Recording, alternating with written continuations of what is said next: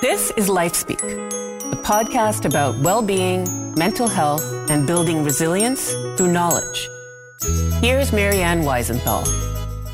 I'm speaking today with clinical psychologist Dr. Ashley Junghans-Rutelonis.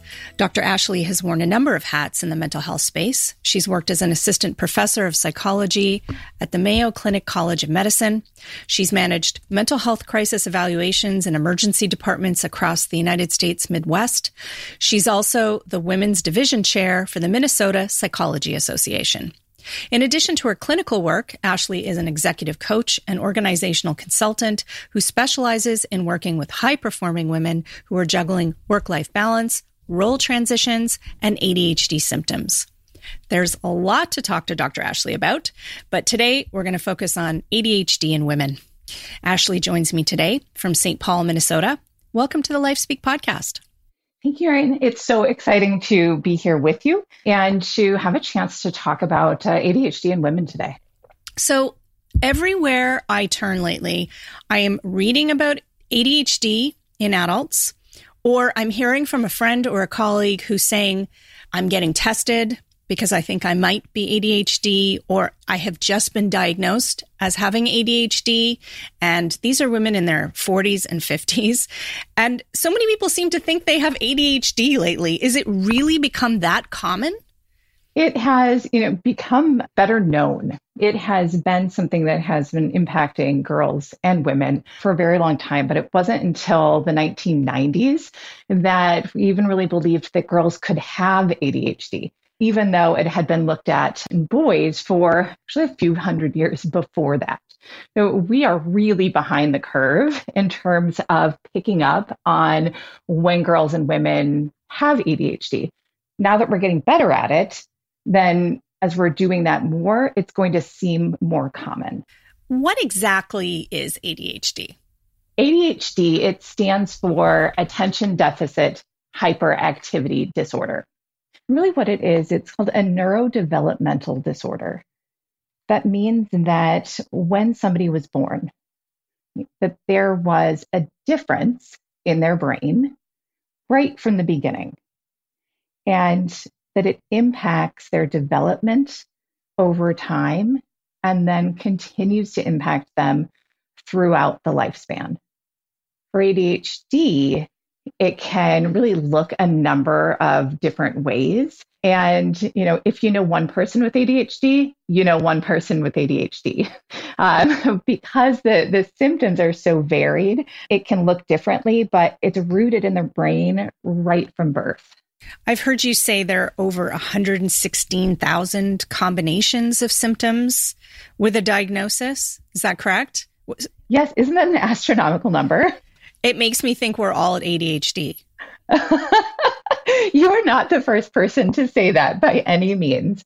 Yeah, there are just so many different ways that it can look from person to person. So what are some of the, maybe, if it's even possible to say, common symptoms? When we think about diagnosing ADHD, there are set symptoms that somebody needs to have to be diagnosed with ADHD. There are symptoms of hyperactivity, there are symptoms of inattention, there are symptoms of impulsivity, and that large number that you threw out is really that there are so many ways that those symptoms can come together. And so when we think about more common or less common symptoms, that one is just rather, what are we noticing more? What are we noticing less? But the symptoms are going to be there across the board. So if you're somebody who is concerned that you might have ADHD, what's the first step to a diagnosis? Because I know there's a lot of people doing online quizzes, and I don't think that's probably what you would recommend. So where does someone start? I love that you just asked that question and that you brought up online quizzes. There are online quizzes about everything. I feel like, and actually there was a conversation and then an article came from it on the Today Show in October of this year. And they said, in essence, like, do you have ADHD or are you just a mom? Online tests blur the answer. It was one of those headlines that when I saw it on my feed, I thought, oh, I have to read that. they were talking about, and I so strongly agree with, is that, this isn't a black and white where everything that you see online or all of these quizzes or articles or, Instagram things that you see are bad or wrong. There are some of those that are actually going to provide women good information. We want information about ADHD and mental health to be accessible. It's one of the reasons I'm excited that you and I are having this conversation. It's let's get it out there. Let's talk about it more often. The problem is when the social media posts or when the online quizzes say, we can give you a diagnosis. We will tell you if you do have ADHD or if you don't. Anything that's promising to say we will be able to diagnose you or tell you anything concrete, that's where it gets very problematic, because ADHD, it's a complex set of symptoms and it's set in a context. So we always want to know what's going on in that woman's life. What was their childhood like? How's it impacting them? And I've yet to come about an online quiz that can really pull all that together. So where do you start? Typically when you have a patient coming to you with symptoms, what has been their background to date? Why are they coming to see you? Is it because they've suspected that they might, because somebody's told them that they do, that they just think they might have ADHD? There is not one type of woman or one story. I am always amazed at the women that I have the opportunity to meet and work with who come at different points in their life. I assess women in their 20s all the way through their 60s. There is typically an indication, or they've thought for some time, I wonder if I have ADHD. They usually don't voice it to others because there is stigma related to mental health still, unfortunately. But when I'm meeting with them, they're saying, I've seen these things throughout my lifetime. They tell me stories about what that may have looked like for them in high school or in college. And they tell me stories about the impact on their work. A lot of these women are perfectionistic. They are high achieving. They are, those staff members or those leaders who are going to put in extra hours to make sure that they're doing their best work. But they will say to me, something has changed. Maybe they got a promotion at work and they're feeling like they're falling behind, or they've recently had a child. And so it's that sort of lifetime of I wonder, plus some sort of event or change that they experience. And it's enough to push them to reach out to say, it's time to find out more about myself. And once there is a diagnosis, what are the next steps after that? I love your question. And oftentimes it is about what the next steps are. That diagnostic process includes a lot of that woman going through her history. And that word that I mentioned before, context. It is much of them thinking through and working with a provider to think through what is going on in my life right now, and how are these symptoms having an impact on my life. We really look at what we would call functional impairment with the diagnosis. So not just, is it a bit of an annoyance to you, but is it really creating a problem for you in your life? Those things are discovered along the way in an assessment. So by the time you reach diagnosis, it should not be, here's your diagnosis, now go take a pill. And we can certainly talk about medication. We could talk about that for a long time, and it is very helpful for a lot of people. But the next steps need to be, here's what you said wasn't going well in your life. Here's what you want to change. And let's really work at targeting those specific areas. You're not targeting the areas that are challenging. It can feel absolutely overwhelming, even knowing, where do I start? What do I do next? So it's up to the provider, to the coach, to whomever is doing the diagnosing, to really help that woman say, here's my next thing that I'm going to do.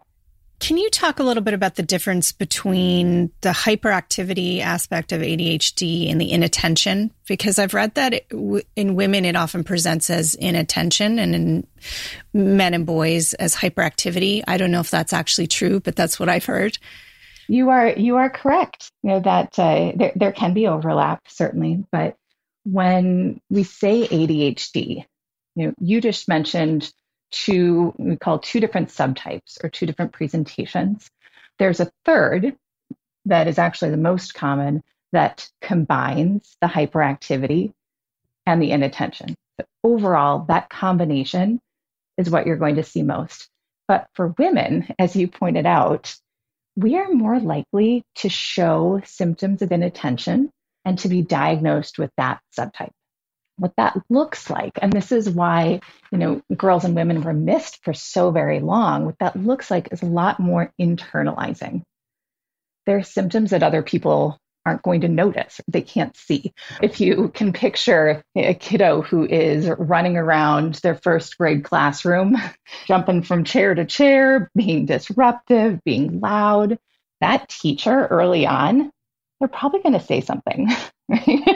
Somebody is noticing that there is this very active, typically boy, in the classroom. And if one moves along, they're able to see a psychologist, they're diagnosed, their treatment's going to start early, they're easy to spot. But with girls, they are more likely to be, we could call them daydreamers. They are more likely to be quiet, introspective, to be internally distracted by thoughts rather than externally distracted by noise and other things.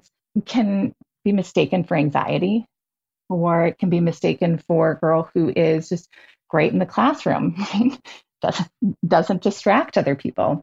As that girl grows up with those symptoms of inattention, it's going to look different when they're starting to have trouble with things like time awareness and time management, and things like not being able to remain focused on, say, retirement planning, on meeting deadlines. And so there are these internal ways the brain is having difficulty paying attention, sustaining attention, and that's hard for others to see. How does it present differently for women at different stages of life? When girls are young, elementary school, and typically ADHD caught in childhood for this hyperactive type. But for girls, it's often missed because parents are going to think, and this is an anxious kiddo, they are, flighty, they're daydreaming. But when they're young, those are the things that you're going to see. You may see difficulty organizing their room. And as they become teenagers, that really comes out. When they start driving, their cars might be very messy. Their backpacks might be messy. They may lose assignments, even if they completed them at home. And then in those teenage years, that's when you really see that their self-esteem is taking a hit related to ADHD. You see that they are losing motivation or confidence when academics get challenging. And might see a lot of big emotions, more so than you would even expect in a teenager, right? We know that is a period of the lifespan where those things can happen, but even larger, a lot of tearfulness, irritability, some mental restlessness in them in terms of they may be jumping between activities quickly. And then when they go to college, you might see women who are very smart, who did well when they had more structure, perhaps provided by their parents or by their primary school system, but now they're in college where there's a lot more autonomy and needing to use what we call executive functioning skills that help you get through your day-to-day. And so you might see girls with ADHD who are, again, smart, but failing out of college or starting to make some really risky decisions because of those difficulties with planning and reasoning and thinking through consequences. And then when women reach adulthood, we can do some really amazing things. So we've been talking about a lot of the downsides here. We can do amazing things as women, but you're going to see ADHD show up in a different way because our responsibilities have changed.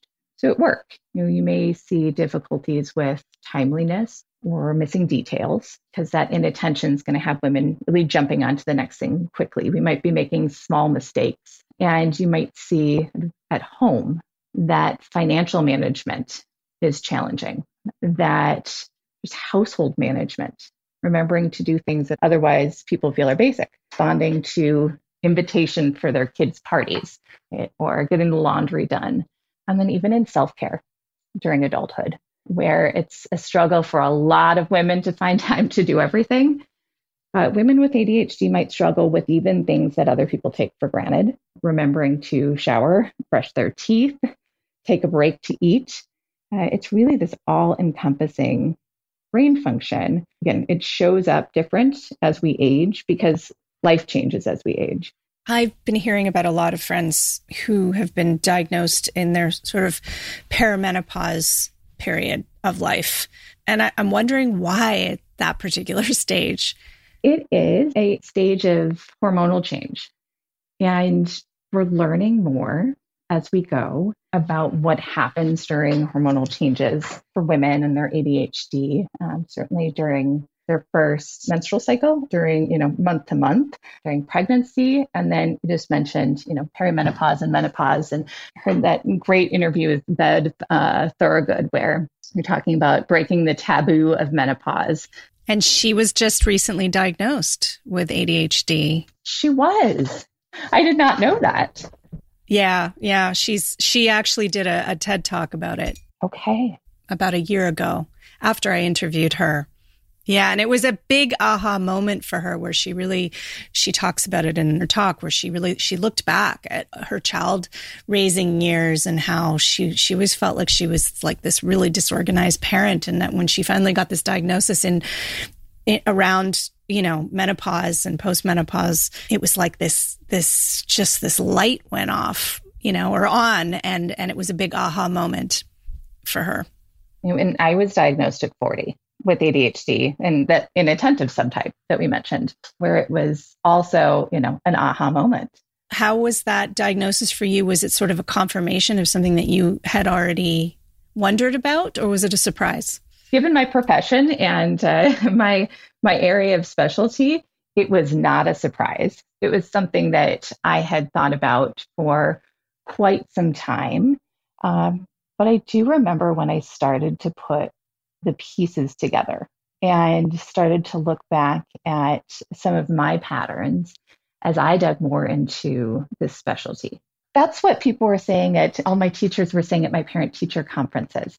She's a great student, but her work is, her work's always late, or, this or that is messy. And then I look at my grad school experience and how lack of structure there impacted me. And for me, it was a lot of internalizing, and we see this especially in women, where one of those less talked about, and it's not a symptom, but it's connected, the less talked about piece of guilt and depression or anxiety, because we don't know it's ADHD. And we think, why can't I get these things done? Why can't I be a better grad student? Or why can't I be a better parent? Why can't I be better at a job that I know I can do? So I had seen some patterns for myself over time and worked with some incredible women. And, I always think that there are three key pieces in all of this. It's, be informed about yourself, get support, and advocate. And as I'm telling that to other women, I have that other dialogue in my head of, well, then why don't you go do this for yourself? And so it was, a confirmation process, but still, when I was sitting with somebody who said, yes, now you've been diagnosed with ADHD and attentive subtype, I just had tears, even though, I knew it in my gut, even though this is my job, to just have that validation from somebody telling you to your face. It's a different experience. And honestly, it's one of my favorite parts of what I get to do, which is working with women, listening to their stories. If they do have a diagnosis of ADHD, being able to share that and then saying, so what does this mean in your life? Do you think it's made you a better psychologist? Yes. I did not hesitate there, did I? No. Did not hesitate. 100%. Yes. Yes. I do. I went through, the process on the other side of the table, if you will. I'm doing this for over a decade. I went through that so many times, and going through it on my side really added a different perspective. Actually, let me give you an example. The person I was working with to get my diagnosis sent me forms to fill out in the mail. And there were these questionnaires, you have to answer a bunch of, is this you? Is this not you? How often is this you? And so I got all of those things done. And then I set those questionnaires aside and got back to day-to-day things. And I realized a couple months later, oh, here are those questionnaires. I didn't get those sent in, not because I wasn't doing anything in the interim, but because my plate is so very full. And I reached out, talked to her about it, and she said, okay, well, just go ahead and, send those in now that you found them. Do you think I sent them in right away? Absolutely not. and so I found them again a bit later. And, I say, be informed, get support, and advocate. And I said, I'm just having such a hard time. I have so much going on. Could I scan these and email them to you rather than mailing them to you? And she said, oh, sure, go ahead and do that. So scanned them, got them to her that day, and the process moved on. I tell that story because I really wanted to go through this process. And I work with women who want to go through this. And even when we're getting assessed, we have the same brains. We have the same amount on our plates as moms and as business owners. And so you can be really invested in something and still hit roadblocks. So a lot of what I do with women is to figure out, so then how can you make all of this work for you? If I didn't ask about emailing, I wouldn't have known that it was an option. And so now I try to look for options when I'm working with women of how can I modify what we're doing to fit best with women who have ADHD or just neuroatypical, right? And there are usually ways to figure something else out. So one of my very closest friends is in the process of trying to confirm a diagnosis. And I asked her, I said I was speaking with you, and I said, is there anything you would like me to ask Ashley? And she said, oh, can you please ask her, how can I thrive? How can I thrive with ADHD? I love that. I'm going to say, each woman with ADHD is more than her diagnosis. It is a lens that we all look through, and you're so much more than being diagnosed with ADHD, than the symptoms of ADHD. That is my first response, is to always remember that it's just a part of who somebody is. And that I'm sure she has incredible ways that she can thrive already. And then we're just tapping into what is already there. She can, and not knowing your friend, but the first thing that she can do is make sure that she is really informed about what ADHD is. And I don't just mean it as, a title. I mean, digging in and doing the research. That can mean reading books about women with ADHD.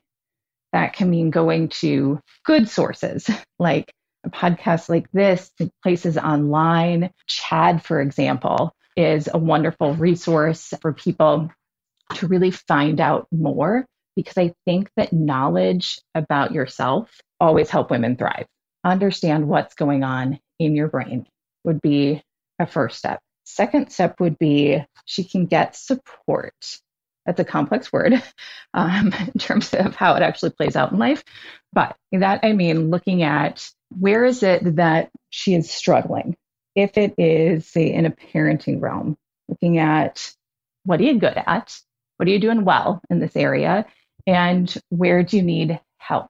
So oftentimes for women with ADHD, example, will struggle with something called time awareness and then time blindness. It's not time management. It's much more foundational than that. So looking at, am I even aware of the time that goes by through the day? And is that why I'm always late getting my kids to practice? Or is that why I'm late showing up to a meeting because I just don't know where the time goes? And then once you have that awareness of where you're struggling, figure out how you can address it. Do you have a partner who can help with some more of those time sensitive things for the family? And that partner is just going to take on something that is very important. And you're going to lean into your strengths. Maybe it's play or creativity or being able to be spontaneous, because those are wonderful strengths with ADHD. So you do those activities. So looking at what support do I have? Where am I struggling? How do I match those appropriately together? Or if, it's how do I thrive at work with ADHD? Same approach, really break down where are my struggles? What can I do to pinpoint them and get help? For some women, that means getting a coach, that you don't feel like you have to do it on your own. You mentioned right in the beginning, I do some coaching as well as clinical practice. And that coaching focus is very goal-oriented. Work with women individually as well as larger organizations. I work with the O'Connor Professional Group, and we provide executive coaching that is one-on-one with people, and we can sit down and say, what are your goals? How do we get there together? So they don't have to do it on their own. And then, thriving can come from taking stock of where do you do your best work? And are there things that you can maneuver so that you're spending more time in your best work and getting support in the other areas? And I would imagine that if you're doing that, it's building confidence as well. Absolutely. Yes. Yeah. It's building confidence. And it's also reminding us that you don't have to be great at everything. Whether you have ADHD or not, we're all going to have strengths in areas that are challenging. And you don't have to turn all the challenges into strengths. That's overwhelming. A lot of people have this tendency, so I don't want to just say it's women, but as a woman, I can certainly relate to it, to feel like there's so many things that we're trying to do. And if you're not, I don't want to say perfecting, but if you're not successful at every one of those threads that you're holding on to, that somehow you're just a complete failure. So I like how you say, focus on the things that you do well and find a way to do more of that, because there is a tendency for us to feel somehow that, we're not doing well with our time management, let's just say, on this particular day. So the whole day is gone. But there may be a lot of other ways where we have succeeded, but it's hard to recognize those when we've got this one thing that maybe we're not as good at. And we get that messaging as women. And it was needed for some time of, I can be great in all of these areas. I can be a wonderful mom and, wonderful at work, and I can be perfect at all of these things, and perfect friend and perfect partner. And, as we were historically told that we either weren't welcome in different spaces, or, that we weren't fit for those spaces, or that we were imposters in those spaces, there was this shift to, that's not true. I can do all of these things. Just watch me. What we're learning is that we can't, because the consequence is just exhaustion and burnout. What we've ended up doing is putting so much pressure on ourselves to be exceptional at all of these things that, as you said, if there is time management that doesn't go well one morning, we then internalize that and say, well, I'm a failure, or I can't do the rest of this day, or I'm not good at this role, rather than being able to isolate that and say, time management did not go well this morning, or even just to say, I'm not great at time management. It's not my strength, but that's okay, because I have all of these other strengths. Yeah, let's talk about some of those strengths, because ADHD has, for lack of a better way of putting it, a bad rap. Time management, productivity, lack of focus. These are things we hear so much about. But, people with ADHD have these incredible strengths. So can you talk about some of those? Yes. I think that we have a tendency to do that in general. Right, to focus on what doesn't go well, or on those negatives. I appreciate you saying what are the strengths? Because there are some, and it's hard. And people with ADHD can have these really amazing perspectives. So, one of the things that is grossly misunderstood is the idea of hyperfocus in ADHD. It's a word that I feel like is thrown out a lot. I don't know if you've heard that one. And it's an idea of being able to really dig into something. And I stress the really dig in. It's not just that little bit of interest. It's somebody can get completely engrossed in what they're doing. And that can be an incredible strength. Think about a context where you're in an organization and you have a topic that comes up, and you are going to be best suited as an organization if you can know that topic inside and out, whether it's related to a pitch or whether it is related to a new startup you're putting together or a new client that you want to take on. If you can become very knowledgeable about this, it's going to put your organization in a much better place. A person with ADHD who has hyperfocus, they're going to be phenomenal for that role. You may have a team member who does not have ADHD who's able to do a little bit of work. They get you a summary, that's it. But if you can tap into someone with ADHD who's truly interested in it, they can do a deep dive and bring insight into that project and make connections that other people couldn't. That's an important strength to look at.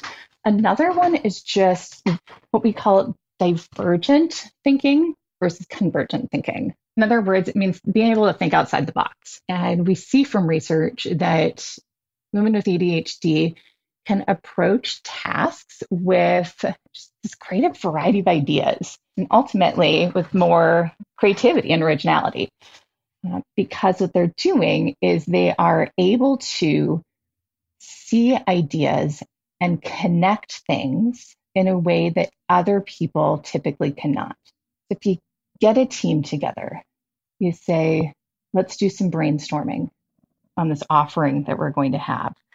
And usually what's going to happen is that a team will come up with slight variations on things you've already thought of.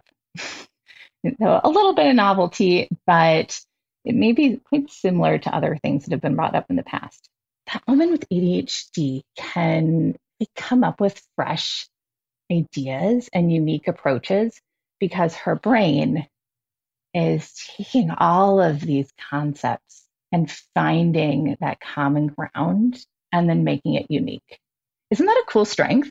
It's an incredible strength. It makes me wonder and hope that I have someone like that on my team. Yes, and we know that diverse teams do better, right, than teams that all have the same things that they're bringing to the table. And when we think about creating diverse teams, this is one of those ways that you can bring somebody onto your team who is adding a unique perspective. Now, there are other thinking types that you also want to have on that team so that you can have this beautifully diverse and well-rounded group. You want neurodiverse staff, neurodiverse women in leadership positions. You want to retain those people, right? To attract those people. And so this is a wonderful person to have on your team. How would somebody who is neurodiverse, what kind of roles should they be looking for? So that is such a complex question in terms of people who are neurodiverse. And this statement that I'm about to say is so true for everybody, just exceptionally true for people who are neurodiverse. They do well when they are working with things that really spark their interest, where there is something that is creating motivation, when there is something that is allowing for hyper focus. And all people do better and they're more engaged with their work when there is connection, even more so though for somebody who has ADHD. That's the it depends part of that question. Someone who has ADHD should look at what really drives them and then use that to guide them. For example, I love my work. I absolutely love my work. I love working with women. I love coaching executive women. I love working with women on identifying their strengths, research, the science behind all of this and having that inform my practice. And so I thrive doing the work that I've chosen to do. If somebody else was in this position and they didn't have that love and they had ADHD, it would be more challenging for them. Why has it been important for you to focus your clinical work with women? I actually started in pediatrics, and seemed like a large jump. It is and it isn't. I started in an area of psychology, pediatric psychology, that really specifically focuses on health of children, chronic conditions. I did a lot of practice in hospital systems and clinics, and it was all in that health context, which always hopefully pulls in the family because you're working with kiddos. And what I found over time as I was in that area of practice is that I liked my work with children. I did. But I love my work with their moms. And usually it was the moms, not always, but usually it was the moms that were there for clinic visits or that were there in hospital rooms. And when I let myself really acknowledge, I'd done all of this work to be pediatrics focused, but my skills were strongest, my interests were strongest when I was sitting down and working with the moms. I mean, it was a, light bulb moment for me, but it took that, where do I really thrive? Where am I interested? Where am I most driven? And then once I had honed in that I loved on working with women, it was at a point in my life where I was also reading a lot of female authored books because I had realized most of the books on my shelves were written by men, even the books about women. So I was digging into finding more about women, our stories and our biology and my personal life. And those two things married really beautifully. The skill that I'd built in working with moms, working with women, and just that personal drive. Frankly, once I became a mom, it became much more a part of my identity to focus on my role as a woman, my role as a mother. In your work with women with ADHD, and obviously, your own personal experience with that, what keeps you feeling hopeful and optimistic? The people that I have the opportunity to work with, they're incredible. I worked with this woman who's in she's in her mid 50s, and she came to me for an assessment. And she was very successful business owner, well known in her field. And what she said is that during COVID, there was a significant shift in what her organization was doing, in people that she could keep on her team, and therefore the support that she had in the operations of her business. And she is this just amazing creative, and she started to struggle. And we were able to work together. First of all, we diagnosed her with ADHD.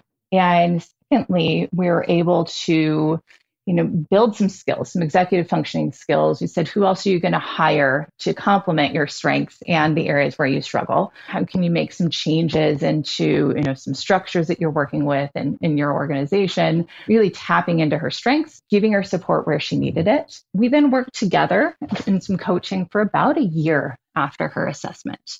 And she recently wrapped up coaching with me, where we got to a point and said, she's doing great. Goal is never for everything to be perfect, but for her to feel confident in doing what she was doing.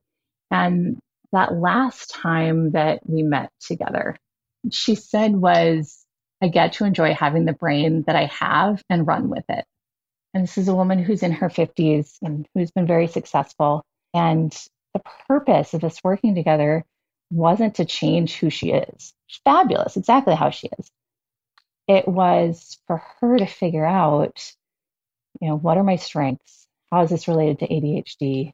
How can I dig into those? And just to say, here's the brain I have.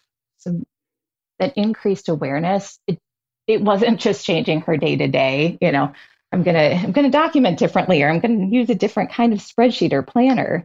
It was being able to tap into, this is who I am, and taking some pride and just rooting in that. When I get to do that with women, whether it's in, assessment or executive coaching or otherwise, it is just a beautiful process to watch them go through. And that gives me so much hope. Dr. Ashley Junghans-Rutelonis has been my guest on the LifeSpeak podcast today. Ashley, thank you so much for speaking with me. Thank you for having me. And thank you for giving this topic space on your podcast. It's been a joy to be here. For more about this episode, go to lifespeak.com/podcast.